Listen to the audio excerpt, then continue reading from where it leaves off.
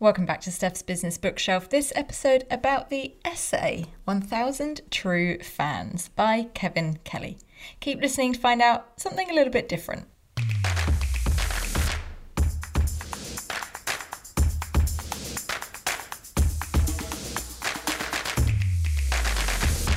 Welcome back to Steph's Business Bookshelf. I'm your host, Steph Clark, and as usual, each week I share with you the 3 big ideas from the best non-fiction books and essays that I've been reading, and do the reading so you don't have to.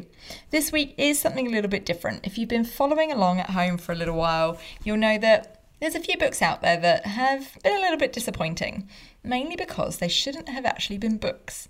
I'm a big believer of the fact that not everything needs to be a book, and sometimes some of the books that I've read that have been not that great could have been really great essays or blog posts. But you know how it is, people get a bit greedy and they think that a book is going to make them millions, and they turn it into a very average or sometimes barely mediocre 250 pages of, filler, mostly. Which might well surround a really great idea, but all the stuff they have to put around it kind of drags it all down. Now, luckily, Kevin Kelly did not do this for 1000 True Fans. It is an essay. It is spoken about a lot in other books, on other podcasts. You may have heard it spoken about or mentioned. So this week, I thought I'd do something a little bit different and cover an essay instead of a book. And an essay that shouldn't be a book, isn't a book. And well done, Kevin Kelly, you've made it not a book. Now, if you're not aware of Kevin Kelly, let me tell you a little bit about him. Kevin Kelly is senior maverick at Wired magazine. He co-founded Wired in 1993 and served as its executive editor for the first 7 years. His most recent book is The Inevitable, which is a New York Times and Wall Street Journal bestseller. His other books include the best-selling New Rules for the New Economy, the classic Out of Control, and his summary theory of technology in What Technology Wants. From 1984 to 1990, Kelly was publisher and editor of the Whole Earth catalogues. He co-founded the Hackers Conference and was involved in the launch of The Well, a pioneering online service started in 1985, way back when. He also founded the popular Cool Tools website in 2003. Links to all of those bits and pieces in the show notes. He's also just a fascinating character. He's also done a couple of TED Talks and things too, so I recommend you go and have a look at his website. He has recently celebrated his birthday, and for the last couple of years on his birthday, he's put on his blog, which he updates pretty regularly, unsolicited or a certain number of pieces of unsolicited advice. And this year was 99 pieces of unsolicited advice. There's some good stuff on there. So I recommend heading over to his website. There is a link to that in the show notes, or just, Google Kevin Kelly. You know how to look for things up on the internet, and you can find out more there. Now, this episode will probably take longer to listen to than reading the essay. It's pretty short, but there's some good punchy information in there. But as is the purpose of this podcast, I am doing the reading so you don't have to. So here we go. Let's go into the 3 big ideas from the essay 1000 True Fans or 1000 True Fans by Kevin Kelly. Big idea number 1, you don't need millions. And this is the fundamental idea, that you don't need millions of fans or dollars to do good work and make a living. You just need 1000 true fans who will pay you, say, $100 a year for your work, which gives you a very good living of $100,000 per annum. Now, these are your super fans. They will follow you, buy your books, maybe they'll even buy the audiobook and the hardback. They'll come to all your workshops. They'll drive 100 miles to see you perform your music, your poetry, whatever it is that you happen to do. Now, it's important to note here that it's easier to reach or sell your existing fans and give them something new or sell them something new than to find new ones. And look, the numbers aren't absolute. There's plenty of examples in the essay where the dollars maybe go up if you can make more than $100 profit from your fans, and then therefore the number of fans go down and vice versa.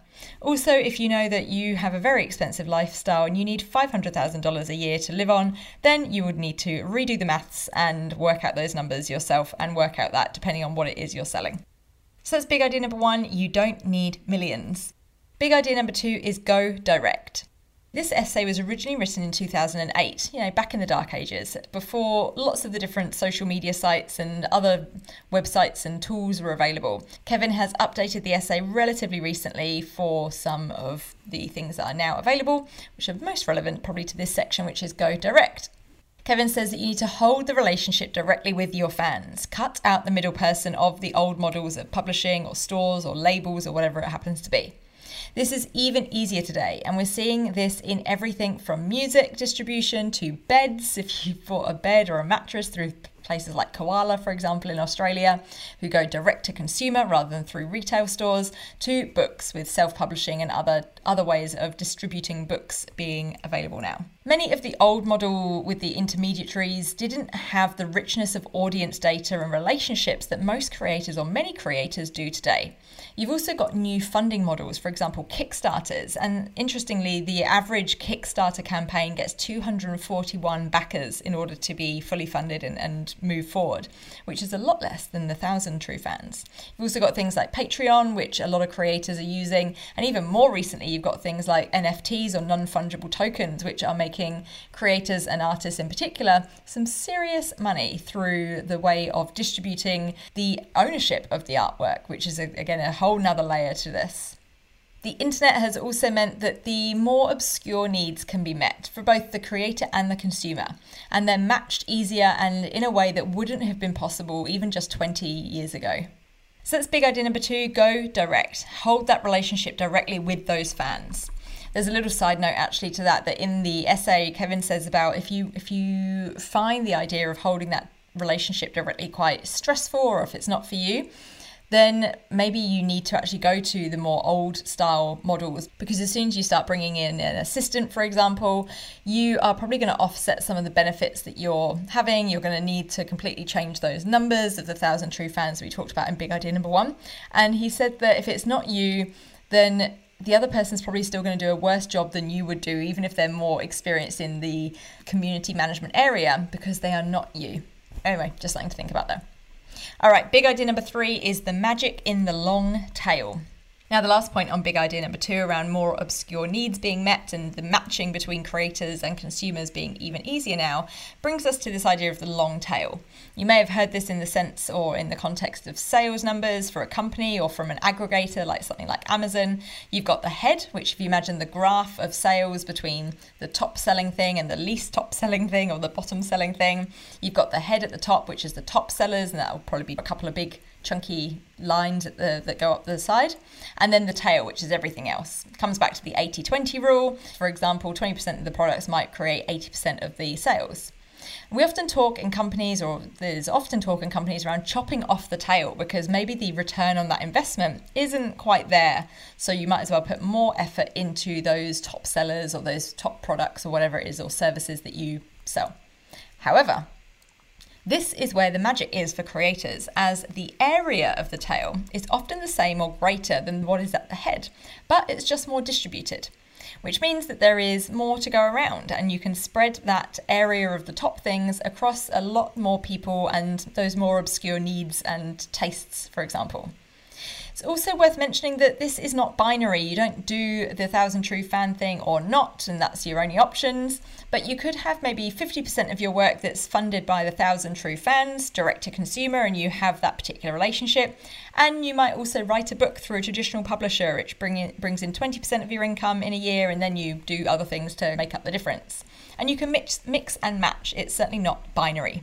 And Kevin Kelly shares his own examples of this, where he has self-published some stuff, but he's also done some books through traditional publishers, and he's also done other things himself, and things. His blog, for example, is an example of that, and gained some more crowdfunding style for some projects, but then he's also gone through more traditional mediums for other things. So it's not binary. You can mix and match, and maybe depending on where you are in your creator journey or in your career will depend on which options you go for. So that's big idea number 3, the magic in the long tail. So there we go. 3 big ideas from the essay, I almost said book, from the essay 1,000 True Fans by Kevin Kelly. Big idea number 1, you don't need millions. Big idea number 2, go direct. And big idea number 3, the magic in the long tail. There's plenty to think about in this essay, packed into probably 2 pages of A4 if you copied it out. I've put a link to the essay, as I mentioned, in the show notes. If you do want to go and read it for yourself, I recommend investing that probably 10 minutes in doing so.